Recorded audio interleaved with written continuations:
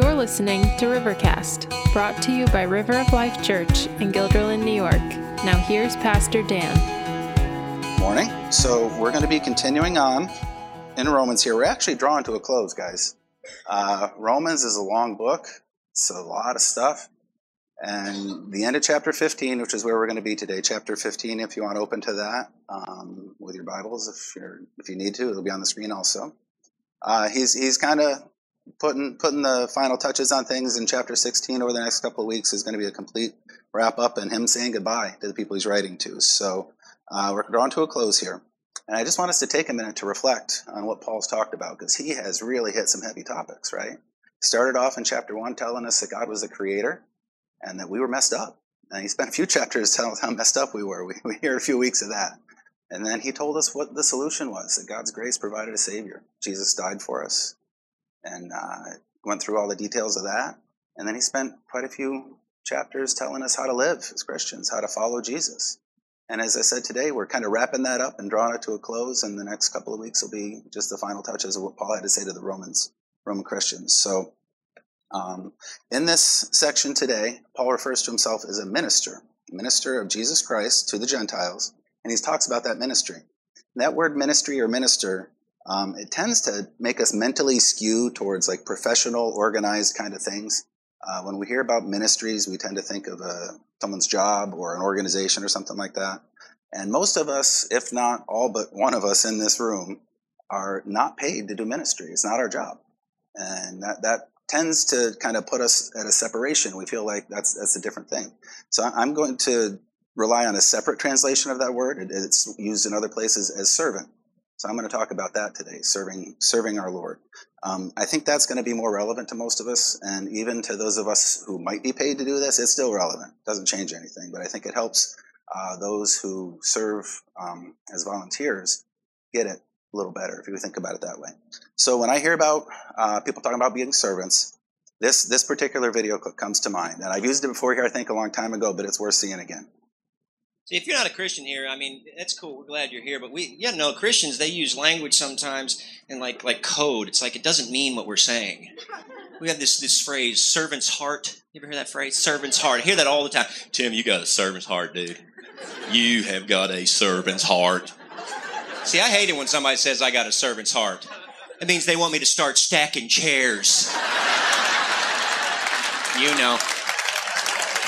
Servant's heart means you're a pushover and a loser. That's what servant's heart means. Tim, you got a servant's heart. So's your mama. You know what I'm talking about? No. You got a servant. No. Bring it. Bring it. Go time, pal. Fine Christian theologian there, Tim Hawkins. Yeah, high-end thinking. Right? He's a Christian comedian. He's a barrel of laughs. But yeah, servant's heart. We tend to just kind of put people in a little bit of a box and say, you do this for us because you got a servant's heart. And that's not the way God wants it. We all need to have hearts that serve, right? So as we get into this, it's a big passage. I'm not going to read it all at once because we'll all fall asleep. I'm going to read it as parts as we go. The first point I want to make here is Paul shares with us his purpose and his procedures, kind of the way he goes about serving. And that's in verses 14 to 21. I'm going to read that for us and we'll talk about it a little bit. In verse 14 it says, I myself am satisfied about you, my brothers, that you yourselves are full of goodness, filled with all knowledge and able to instruct one another. But on some points, I have written to you very boldly by way of reminder, because of the grace given to me by God to be a minister of Christ Jesus to the Gentiles in the priestly service of the gospel of God, so that the offering of the Gentiles may be acceptable, sanctified by the Holy Spirit. In Christ Jesus, then, I have reason to be proud of my work for God. For I will not venture to speak of anything except what Christ has accomplished through me to bring the Gentiles to obedience, by word and deed, by the power of signs and wonders, by the power of the Spirit of God. So that from Jerusalem and all the way around to Illyricum, I have fulfilled the ministry of the gospel of Christ. And thus I make it my ambition to preach the gospel not where Christ has already been named, lest I build on someone else's foundation. But as it is written, those who have never been told of him will see, and those who have never heard will understand. Okay, so before we get into Paul's approach to service, to ministry, and the first couple verses there's a bit that's worth a little bit of conversation. Paul has written some pretty heavy things to the Roman Christians. And he wants to make it clear to them that even though he's never met them, he's not trying to give them a hard time. He wants them to know that he appreciates and loves them. He values them and affirms what they've done. He's not trying to come off as the know-it-all guy to their irrelevant people. Right? He wants to let them know that, because Paul has a tendency to come off that way if you read just bits and pieces and you don't know his heart. If you read all of Paul's works in the Bible, it makes much more sense when he starts giving people a hard time. So he wants to let them know that he's not just out to get them, right? And particularly at the end, in verse 14 of the sentence he says there, something stuck out to me, and I read a quote that I want to share with you. He says that they are able to instruct one another.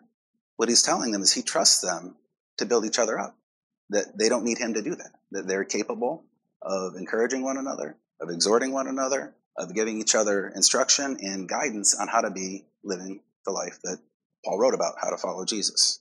Okay? So in that, now his letter, he knows, and he's talking about this in many ways, he's added to their ability to do that. It's not like he wrote them just for fun. He wanted them to hear what he said and to take it in and use it. But he trusted them to be able to do that, in other words. He trusted them to be able to share with each other and to encourage one another and grow. The quote I read here was really cool. I thought this is from one of the commentaries I read. This guy's take on it was, Paul was saying to them this: none were so wise that they had nothing more to learn, and none were so inept that they had nothing of value to share. I thought that was a really good quote. We ought to take that to heart, because that's the reality in the Christian world, guys. All of us can contribute to each other's lives. All of us have something to offer, and all of us need to hear some things sometimes. Some of us more than others, right? That kind of thing. Some of us more often than others too. But in any case, Paul trusted the Roman Christians, and we need to trust each other that we can do that. We can encourage one another and lift each other up, right? That's an important piece of this. But that's not kind of the main focus. It was his way of kind of making nice with the Roman Christians, making sure he hadn't given them a hard time too much. But to his approach to ministry, verses 15 through 19 are very full of that stuff. And I'm just kind of pull out some bullet points, share a little bit, and you need to kind of see how that applies to your own life. And that's really our goal here, is not just to tell you what the Bible says, but to help you understand how it makes a difference for you and how you can absorb that in and make it be part of your change in life. Because again, that's one of our goals here, is to see you guys change, and myself included, all of us, see us change to be more like Jesus, to follow him better each day. Okay, so the first thing I noticed here is when Paul sees from starting verse 15, he talks about, first of all, his ministry there, his service was from God. He did not make this up himself. If you look at verses 15 and 16, he says very clearly, the grace given to me by God to be a minister, so that the offering may be acceptable, sanctified by the Holy Spirit, service to the gospel of God. It's all about Jesus, all about God. It's not about him, right? He didn't concoct something he needed to do and go do it. He had a very clear path in front of him that, and it's hard too, because God doesn't speak to us audibly. He has done that in the past. My experience is he doesn't do that anymore.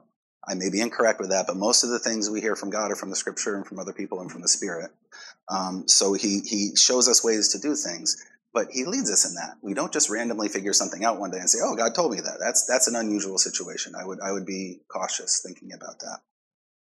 So Paul knew that his ministry, his service was from God. Now, Paul had the advantage over us in that Jesus appeared to him bodily, knocked him off a donkey, and made him blind. Okay, if that's what it takes to get you there, I guess you can ask him to do that. But I'll take the hey, why don't you do this kind of method any day, right? That kind of thing. So as things come up in front of you, look for God working in that, right? That's what Paul's telling you. He's gonna make it clear to you that this is the thing that you can do for him along the way. It's not something we should be trying to make up on our own. In other words, he didn't one day, Paul, the guy who was killing Jewish people who became Christians and hated Gentiles, didn't wake up one day and say, hey, you know what? Gentiles are my thing. Right? He didn't do that. God moved him along that way. So, keep that in mind as you look to serve God. Let him direct you. Don't try to concoct things of your own. Second thing I see here in verse 16, Paul had a specific reason for his ministry. God told him, Jesus told him along the way, and just grew him into this, that he was going to be the, how does he phrase it here? The minister of Christ Jesus to the Gentiles, right? That was his task. Very specific.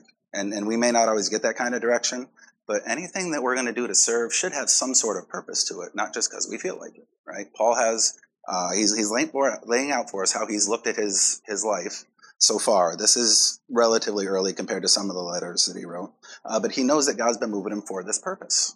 Okay, to feel like someday, just a weird example. I think I need to sing for Jesus, and then just walk around singing all day, singing for Jesus. That's okay, but kind of weird, right? Just someone walking around singing all day to Jesus would make us all look at him a little funny. But if you have an opportunity to sing to Jesus in this format, that makes sense, right? There's a purpose for it. Obviously, our hearts should be full of hymns all the time, as it says in Ephesians. It's fine. Singing to Jesus all day long is great up here. I don't know if you want to do it out loud all the time. That'd be weird. Some people look at you weird, right? So the things that God gives us to do are not random.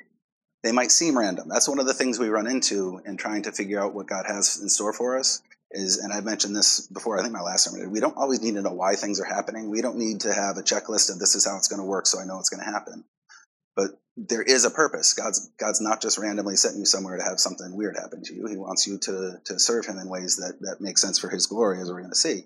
So the things that we do as we enter into trying to serve God should have a reason for them, that we should see a need and fill it. We should have an idea why this is going to further God's kingdom. Somewhere in there's got to be a purpose. We don't want to just randomly do stuff. That's not what Paul did. He had a task to do.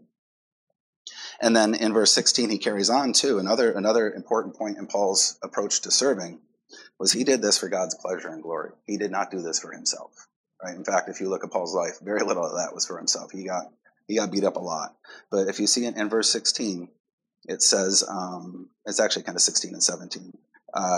In service to the gospel of God, the offering of Gentiles may be acceptable, sanctified by the Holy Spirit. And then later in verse 18, it actually is God was bringing the Gentiles to obedience to him. He was including the Gentiles in his family, which was a weird thing for that day. And that was all because God was doing that. Again, Paul and the Jewish people would in no way have ever included the Gentiles. That was not on their mind, although their scriptures should have made them realize that. Paul quotes here later from Isaiah about how those who don't know will know. They should have known from the scriptures. They didn't. Whatever. We probably would have made a lot of the same mistakes. We're probably making some of the same mistakes right now in terms of not hearing what God has to say. But God had that in mind. And what Paul did was to bring glory to God. It was for his pleasure. He didn't become the minister to the Gentiles because that was a cool thing to do. In fact, it was not the cool thing to do, right? It was countercultural. And then he did it. It was hard. And it made a lot of waves. And he didn't do it for all that. People will do that. People will be different on purpose, right? We've all encountered those folks. Some of us might be those folks. But that's not Paul's purpose here. Paul's purpose is to bring God glory. And God brought great glory because I think Steve might have referenced it last week. Almost all of us in here were Gentiles in this world, right? We are not part of the Jewish culture. And we're here because of what Paul did, because of what God did through Paul, is what Paul would say appropriately, right? So this entire thing should make sense to us looking back at history and what God was doing. To them, it didn't make so much sense. It was weird. But there's a good example of not needing to know why all the time. Because Paul and Peter, when he went up on that rooftop and he saw that vision about the clean food and all that, strange stuff, right? This was not what was going on in that day. We look back at it now and we see what God was doing. Okay, we get it. We shouldn't need that historical perspective to say God was doing something, right? We should know that he's doing something and be willing to trust him in that. And I think I mentioned this again the last time I preached, that we have a tendency to want to know all the whys and whatnots and wherefores because we really want to give God our approval. We want to join him in something that we agree with. And that's kind of backwards. We need to know that he's doing the right thing and just join him. And hope that we have the blessing to know why at some point, but we may not. There's scriptures that talk, I believe it's in one of the letters to Peter, how Abraham and even the angels, they wondered what the heck was going on. And they rejoice now to see what's happening, to see what God has done. So, we'll see one day, but we may not see right away. In any case, we got to know that God's got a plan for us and he's moving us forward, and we should join him in that for his glory and his pleasure. And at the end here, verses 17 and 18 and 19, all of that just gives glory to God, right? The Spirit of God, the powers and wonders that happened, the mystery of the gospel of Christ, and all that, he did it so that God would receive all the glory, not himself, right? And in fact, he says in, where is it here? Verses 17 and 18, right? He's proud of what God did in him. He's not proud of what he did. He knows God used him. Paul definitely knows God used him. He's very aware of that.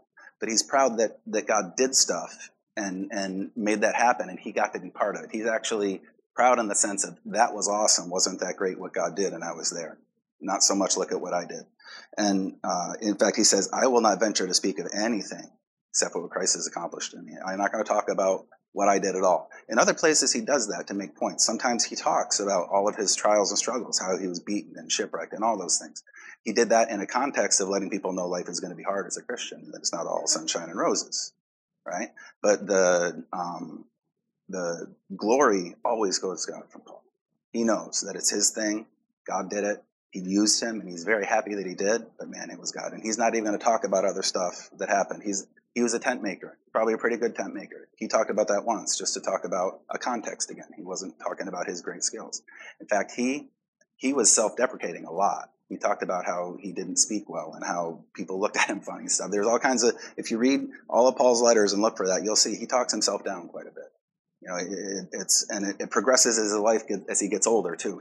He starts off talking himself as the least of all the apostles, and in one of his last letters, he talks about himself as the greatest of sinners. So he knows how messed up he was, and he's happy to give God the glory for that.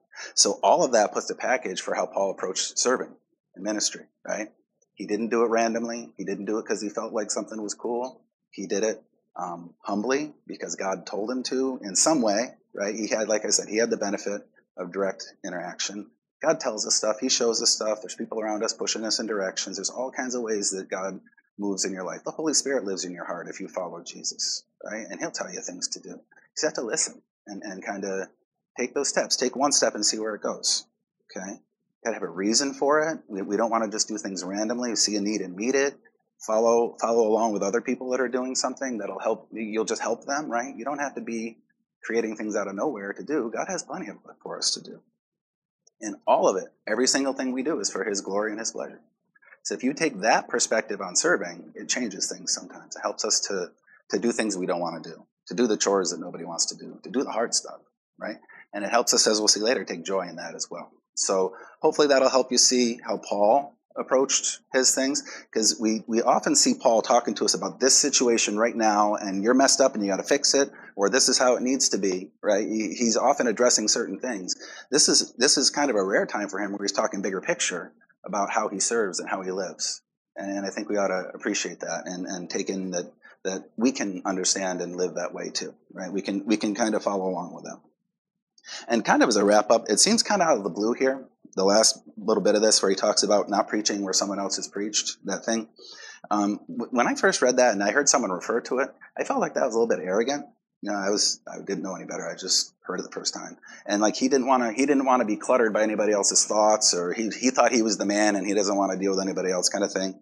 And, you know, as I've grown and thought and heard other people's discussions on this, there's a couple reasons he said this, I think, right? I don't know exactly what's going on in Paul's mind, but I think there's a couple reasons he would say something like this that are pretty good. The first one is that if people intentionally find people that haven't heard about Jesus and talk to them, that word's going to spread faster. If we all follow one after the other, there's a lot of people that get left out, and eventually maybe we'll get to them, maybe we won't. But Paul's intention was to not let that happen to him, right? He wanted to make sure a lot of people heard. So that was good, like, organizational strategy or something like that. He was trying to make sure he found places that hadn't been touched yet so that they got touched. So that's legit, right? That's real.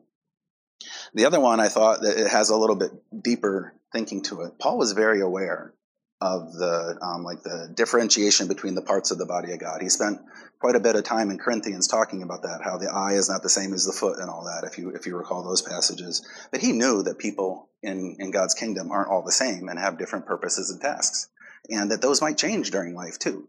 So Paul's approach here, as he was trying to go share the gospel, was in one piece of Corinthians, he talks about some people plant, other people water, right? Water that seed.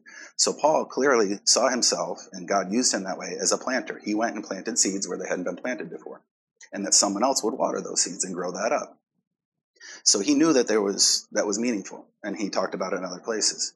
So Paul's main goal in life, he's telling the Romans here, was to go places where they hadn't heard. It was one of his reasons why he hadn't come to see them yet, because someone had already been there, and other things distracted him, as he talks about here.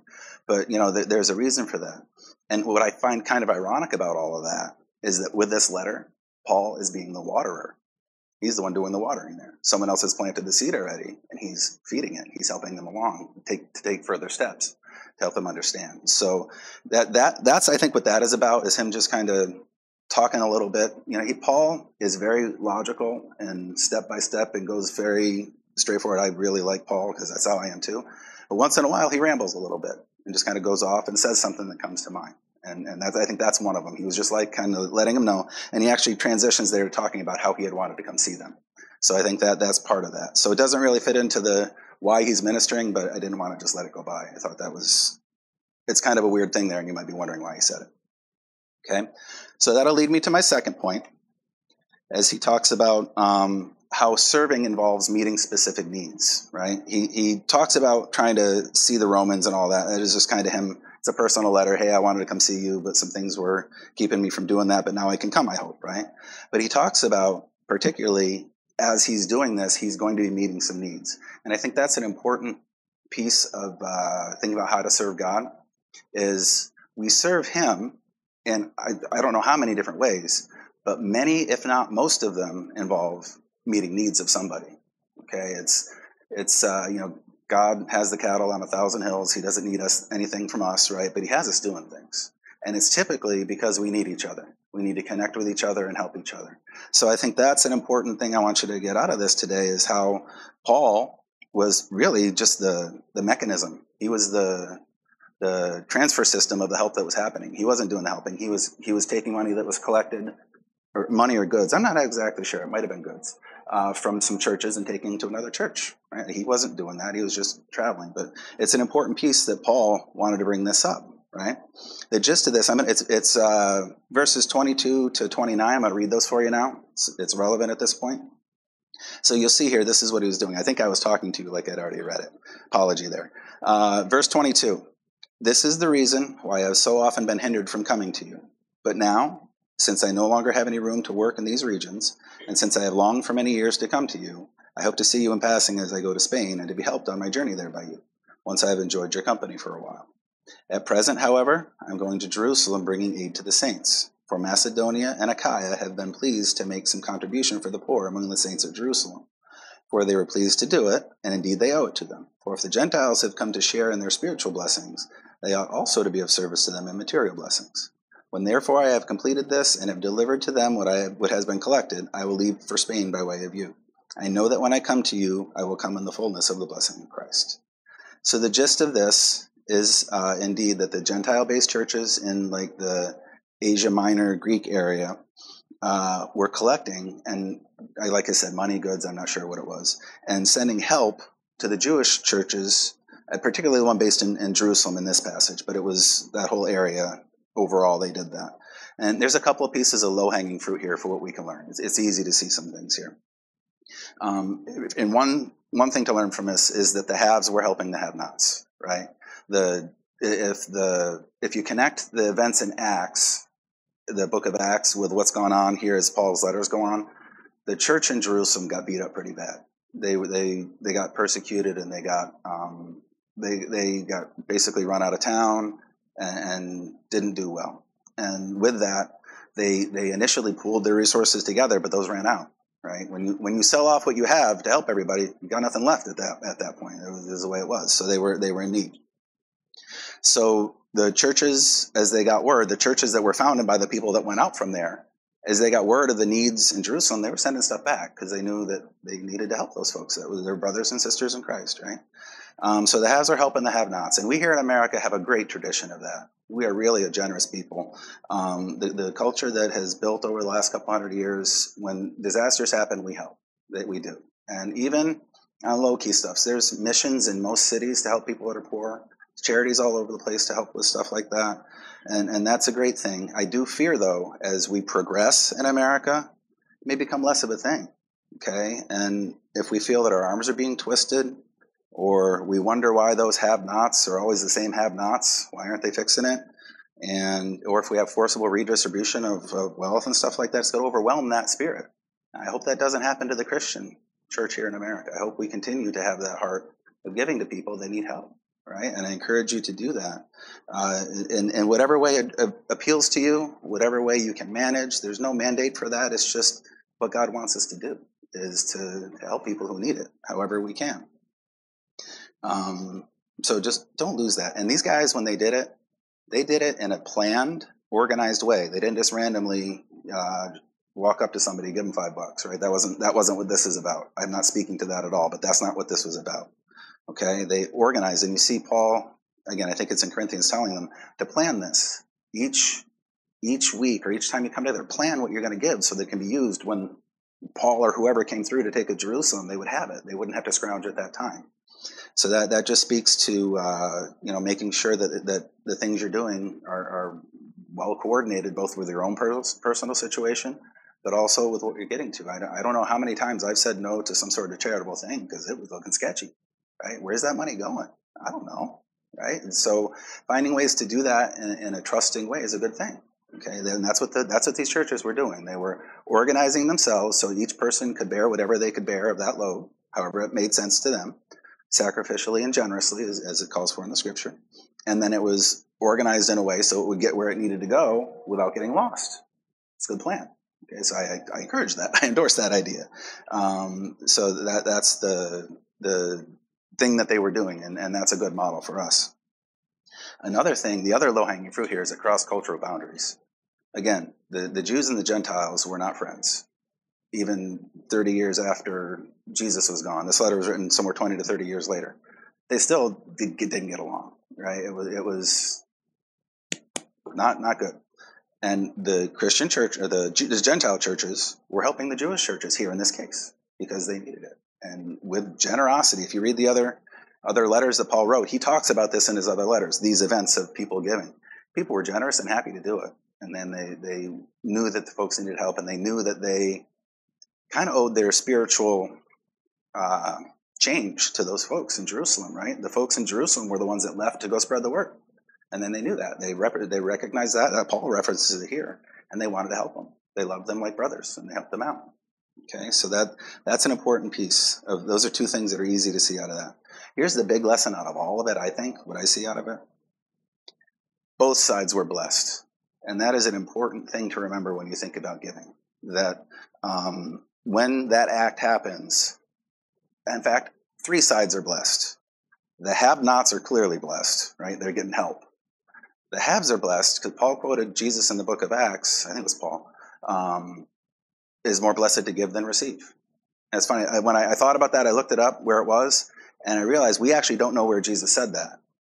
But whoever said it in the book of Acts, I believe it was Paul, said, as our Lord Jesus said, it is more blessed to give than receive. So someone somewhere recorded that and passed it on to Paul.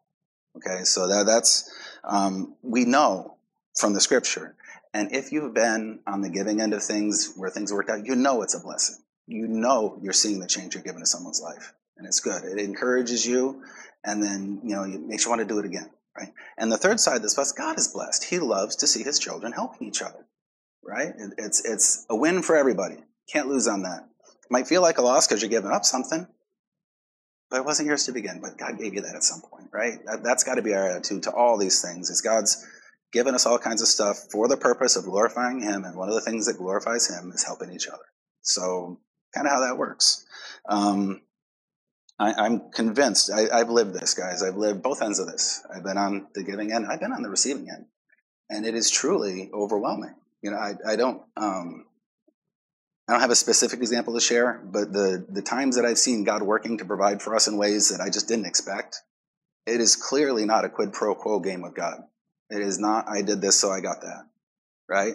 Things just come out of the blue. I have stories I can share from other people that I've seen happen that are very clearly out of nowhere.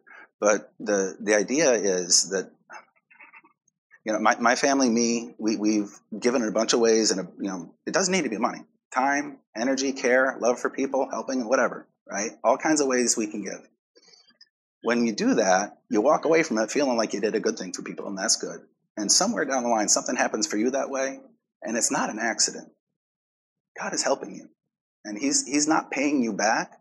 It's a big system that he runs that he takes care of all of us. And when he does that, it's because we're helping in that. We're part of it. Like Paul said, God's doing it through us. He's given me the idea that I ought to go help that person move or whatever it is. And later on, 3 years later, I might need help. And this other person who doesn't know that person comes and helps me do something. Because that's how God runs it. He's got such a bigger vision than we do about all of that. And we need to trust him in that. When we feel like we're giving and we're giving and we're giving and nobody's helping us, check your perspective, first of all, because you're probably missing some things in that. But secondly, God's got things in hand and he will take care of you. Okay, he will. At the end of the day, if your heart is his, you're going to be with him forever. And I can't think of a better way to take care of me. As we heard in that song, when the trump shall resound and the Lord shall descend, it will be well with our soul. And all of this stuff is going to go away. What's going to be left is the stuff we've done for him, right? So in the big picture, he's got it taken care of. And when that machine works right, when we're all helping each other, it's a good deal. And people get taken care of. The problem comes when we don't engage in being part of that machine, right? When we don't jump in and help when we should, however it is, financially, time, energy. This isn't a message about giving, although they were giving goods, right? It's a message about serving. And serving requires you to give of your time, right? That's the big deal. And time is absolutely the most non-replaceable resource we have. We can't get it back. So it's precious. When someone gives you their time, they give you something precious, right? So it's all about serving and giving. No matter how, we can't get away from it. And when we step back from that, we're hindering what God's trying to do, right? The machine doesn't work right. And when we step into it, it can suck you up. It can use all you got, you think. But man, this machine works right, okay? I would say this, again, this isn't about financial giving, although it could be. It certainly could land that way.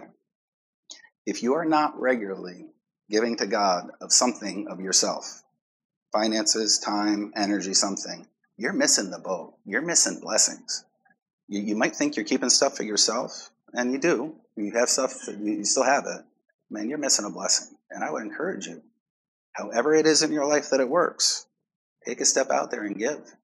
Serve, right? Put yourself in God's hands and see what he does.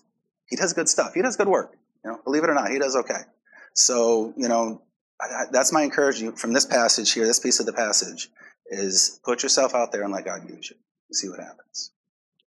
And my last point kind of flows nicely from this, the fruit of serving. Okay, what happens when you serve? It's the last few sentences in Paul's message here.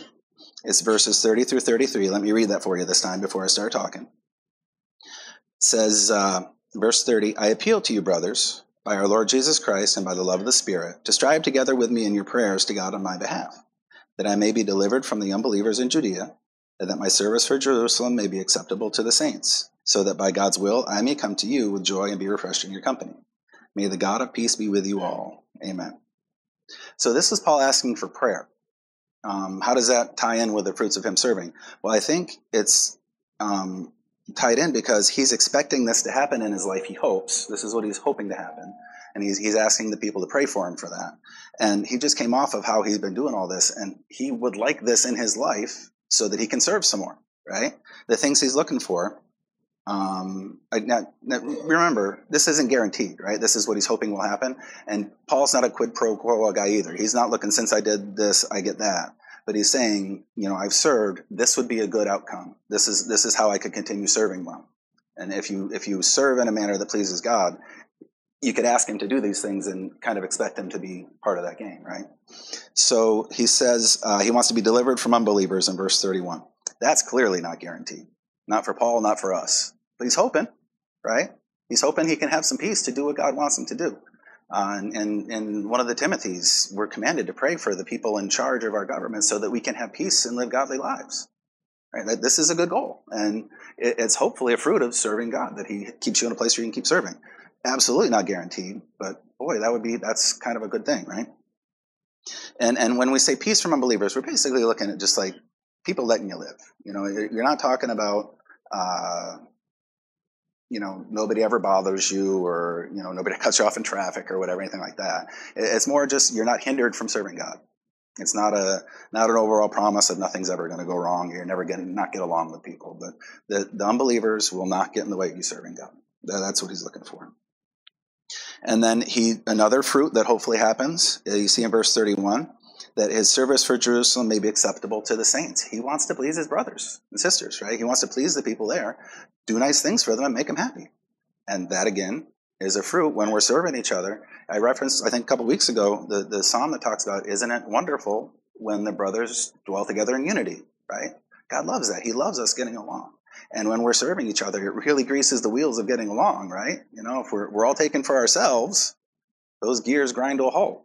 But if we're helping each other and serving each other, the machine moves well, right? That's what Paul's looking for, is that what he's doing to serve will please people. He wants people to be happy. And again, other people's happiness isn't our goal in life. God's glory is. But one of the byproducts of God being glorified in our lives is that people are kind of content around us, right? The other Christians are content around us. The world may not be content ever, right? You can't fix that. But if we're living together in unity, helping each other out, we're going to be getting along and being happy with each other. That's kind of what Paul's saying here, is that this will work out well and we can, enjoy each other. And that's what he finishes with, right? In verse 32, he's looking for joy and refreshment in the company of the Roman Christians that he hasn't met yet. Imagine that, people who don't even know, you can have joy and refreshment with them. It's real. It's so funny that I've had a few instances in my life where I met somebody, and for some reason, they just struck me funny, and within 5 minutes, we know we're Christians, and all of a sudden, it's like we're lifelong friends. That is real. It's not going to happen all the time, but it does happen. Okay, and that concept of us encouraging, refreshing, and enjoying each other's company, believe it or not, you look around the room and that guy's not that much of a refresher.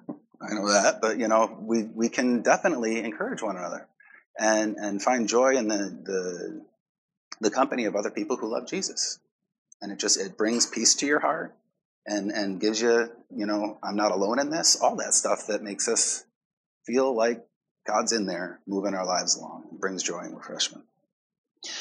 So with that, you can see some really good reasons why you might want to serve, right? If you're serving each other, you're going to have some peace and contentment with, at least with the Christians around you. You're going to enjoy it. Life will be better than it was, right? That's not a bad thing. And the contrast is a bad thing. When we're not doing that, not getting along with each other and not liking where we're living, it's no fun, right? It's pretty clearly not a good situation. So it's easy there, I think, to see that when you serve God the way he wants you to do, there's some fruit in that for you that's just going to happen. You don't even have to do anything about it. He's going to work all that out that way too. Okay, so those are the ideas I saw in this passage, but I want to wrap this up. Okay, and this is where it becomes, how does this affect you? Okay, this is an easy one to slip by you, okay, he said that, and I'm just going, because you don't want to change what's going on in your lives, right? We all have busy lives, stuff is going on, but I also think it's one that you really shouldn't just let slip by. And I don't say that because I'm saying it. I'm saying it because the Bible says it, right? The Word says it. We need to connect with each other in this way, all right? And so I'm going to just ask you bluntly, how are you serving God? I don't know, and you don't have to answer me, obviously, but you got to ask yourself that. How are you serving God?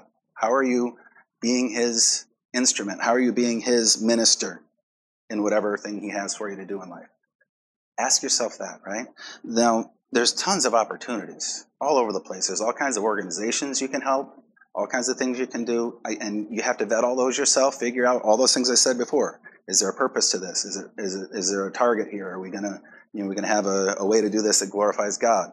And I gotta just remind you, there's a lot of false teachers out there, guys, right? There's a lot of people that will say they're serving God and they're not. So just be cautious as you engage with organizations that you don't know that they're actually doing those things, that they're calling themselves Christians. Are they, right? Are they really doing things that God would approve of? Take a look and you make those decisions, right? And I'm not making them for you. I'm just telling you how to look at that. So you can go anywhere and serve, right? But I will say, God ordained the local church for a reason. It's a really easy way for us to connect with each other and serve. Okay, so we have plenty of opportunities here to serve. And this isn't an advertisement like, oh, you got to do this. I'm just telling you, right? If God wants you to serve and you're not, there's places here for you to do so.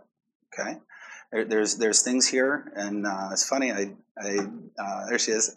Right before church, someone was talking to me. They want to serve, and I thought, wait till you hear what I got to say today. Right here it is. You got ways here to serve directly. Right, you got things you can go in the kids' classes and serve. You can go work with the youth. You can work in the cafe. You're dealing with people. Care Portal is a way that we have to go deal with meeting needs specifically. It's a way we help people who have kids that are having a tough time in life and need help. Right?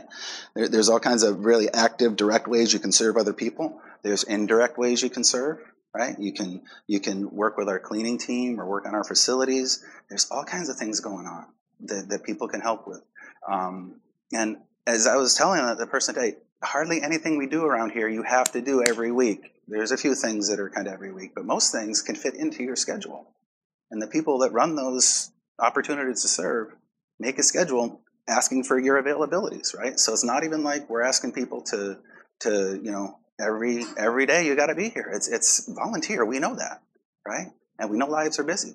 So again, just letting you know, if you have been moved by needing to serve, there's places here for you to serve if you want to do that, okay?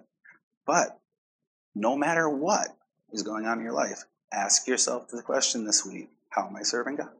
I hope you got an answer already. That'd be awesome if you already got an answer. If you don't, you're missing out, guys. You're missing out on a blessing to others and a blessing to you. You're really missing out. And it's not because I'm a pastor up here telling you we need help. I just know from my own life, when I serve, I am blessed. And I would share that with you. Okay, so let's pray as our music team comes up. We'll sing another song. Father, we thank you that your son served us by coming to pay our penalty, take our place in front of you in judgment, and to free us from that, to pay for us to be with you forever, to be with him forever. Lord, and as we hear those words from your scripture that happened, we pray that our hearts will be moved by the Holy Spirit to serve you. And we can't ever match that, but Lord, help us to give generously, to give our lives, our time, finances, whatever it takes to serve you. We just pray that the Spirit would move in us to do that, Father. And we thank you that we have the opportunity to serve you, to bring you glory, and to just really enjoy that blessing that you give. In Jesus' name. Thank you for listening. Join us every Sunday at 10 a.m. at River of Life Church, or find us online on Facebook, YouTube, or at riveralbany.com.